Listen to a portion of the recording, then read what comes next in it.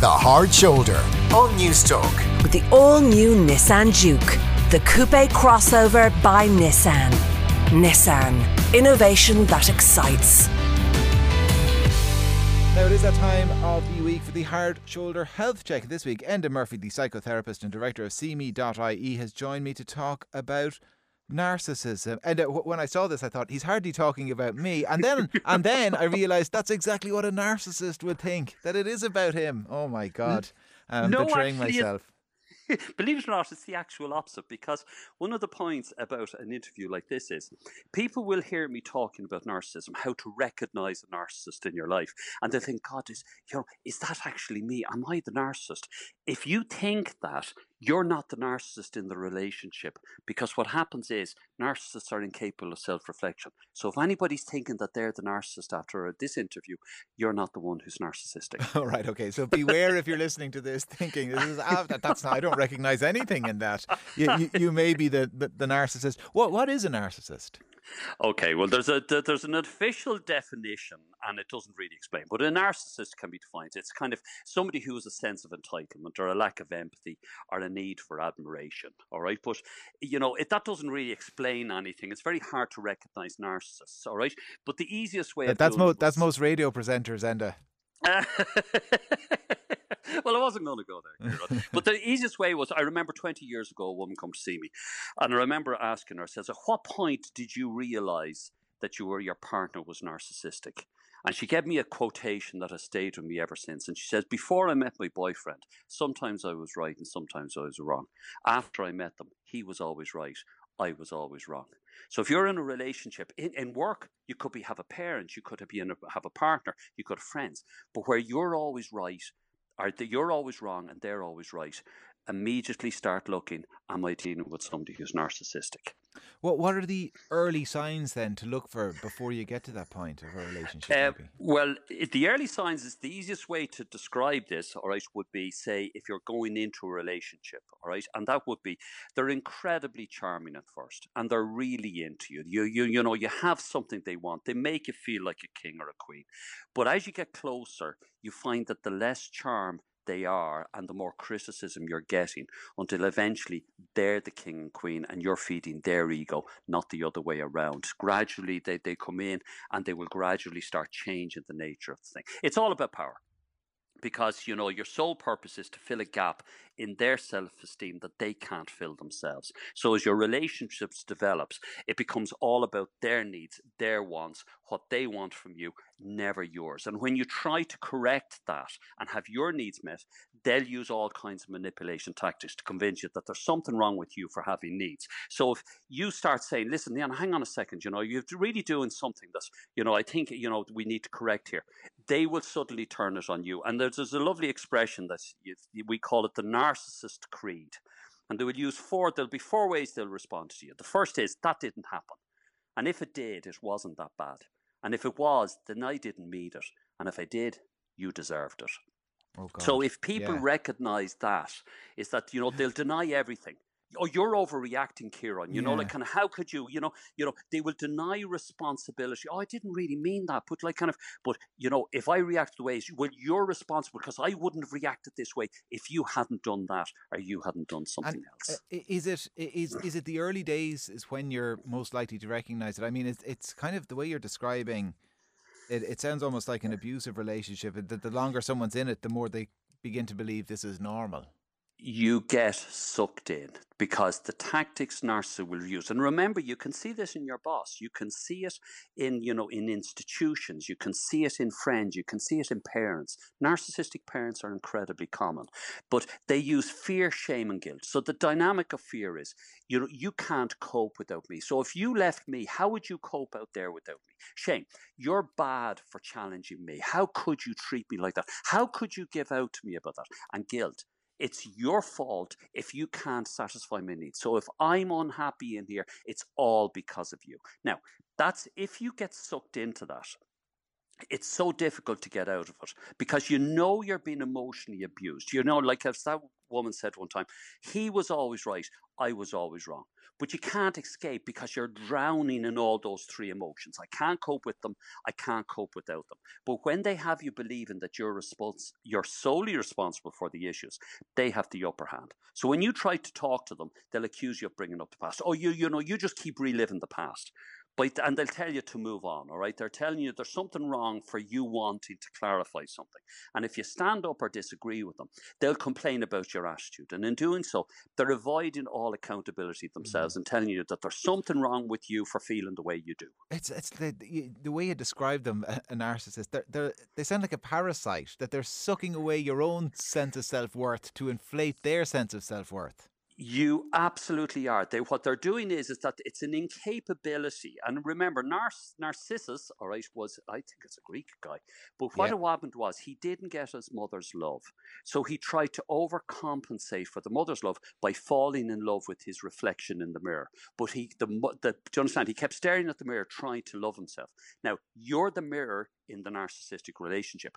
They're trying to draw you into it to fulfill their empty needs there. But it's like filling a bottomless pit, as Christy Moore says in one of his songs, it was like throwing water in a barrel of sawdust. The more water you throw in, the more it just sucks you up.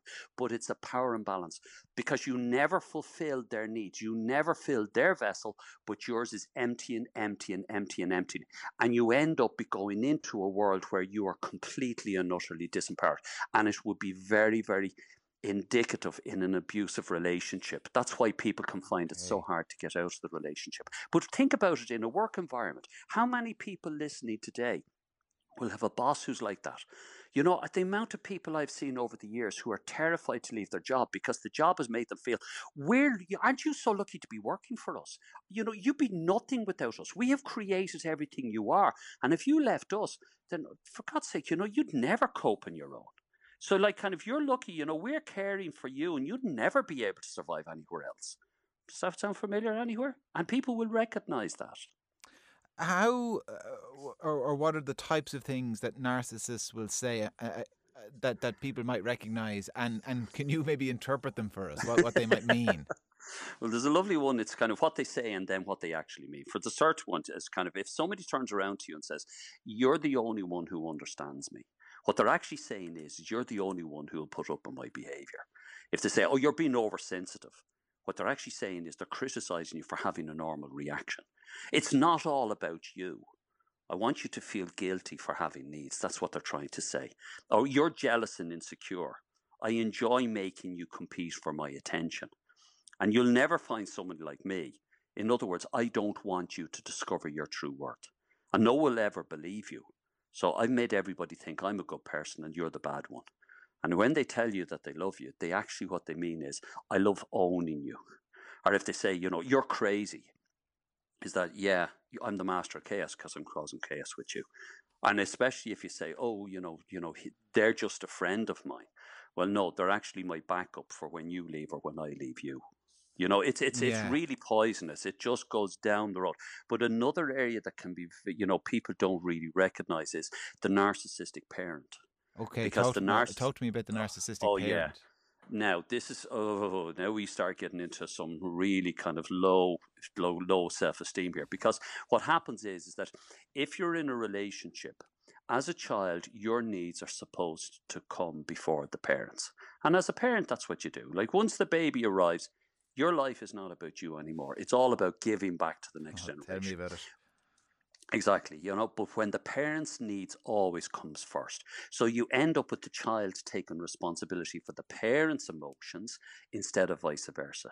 And this leads to codependency. And codependent relationships is the flip side of the coin to narcissist. So the actual person who's codependent depends on the narcissist to give them validation because they have lost the ability to do it themselves.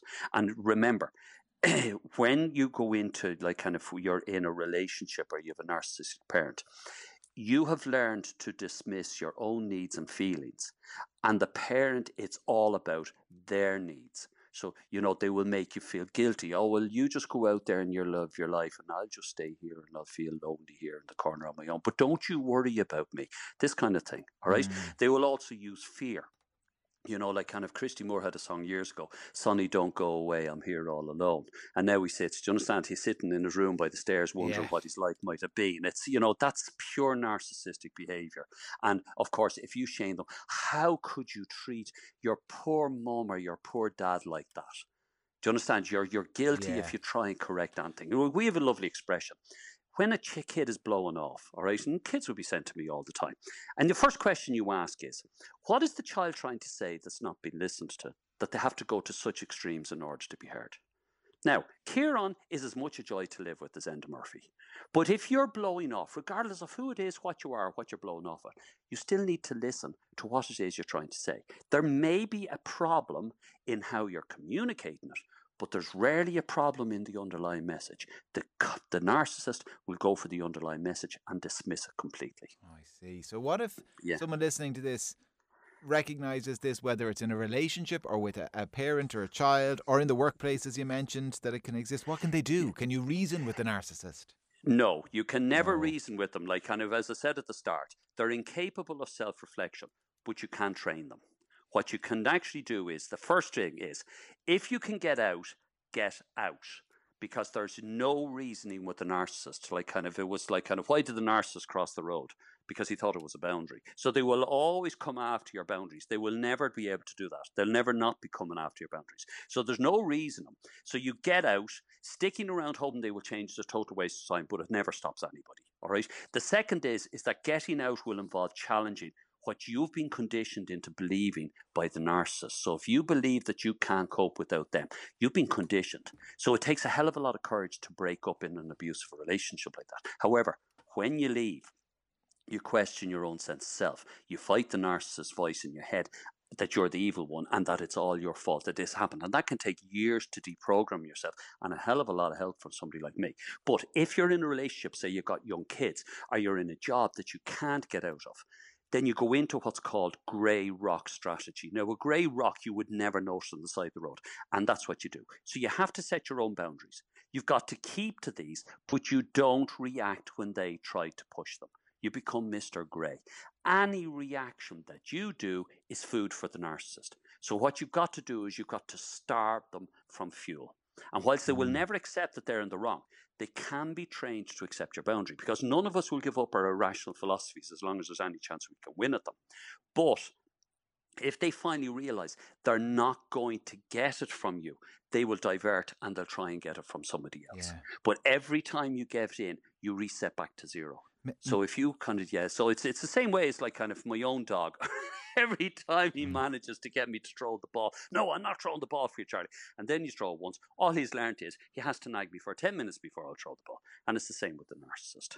But remember, if you break up with them, their ego can't handle it. So be very, very careful and get yourself some professional advice. I'm conscious. Maybe this is as negative as narcissism, but once you recognize that in somebody and you think you're in a relationship with a narcissist, or there's someone in your life who's a narcissist, I mean, you could manipulate them, couldn't you? Unfortunately, you could. Well, fortunately, you could. If you do recognize them, in a way, you have to see them that they are actually incredibly vulnerable. Yeah. But if you recognize someone's vulnerability and you know what motivates them, it's very easy to manipulate them then, isn't it? I realize I sound quite Machiavellian here, but I'm just conscious you could. Well, you could, but what you can do is you can turn, because, you will actually have a lot of people who are in relationships with narcissists. And what they do is they learn how the narcissists act. So what you do is you feed them what it is they need, and then you get on with your own life. All right. So narcissists can be incredibly intelligent. They can be incredibly charming. They can be incredibly caring. All right. They can be incredibly, in one way empathic and be incredibly caring for you. So if you're in a position that you can't get out of the narcissistic relationship and you have to work with it, but just remember, you're not going to change them, but you can learn to actually work with them. And it's a bit like having a very difficult boss. Yeah. Even a broken clock is still right twice a day. So you can learn. But you're absolutely right. they are incredibly vulnerable if you've learned how to handle them. And what they can do is that it's all about their self-esteem.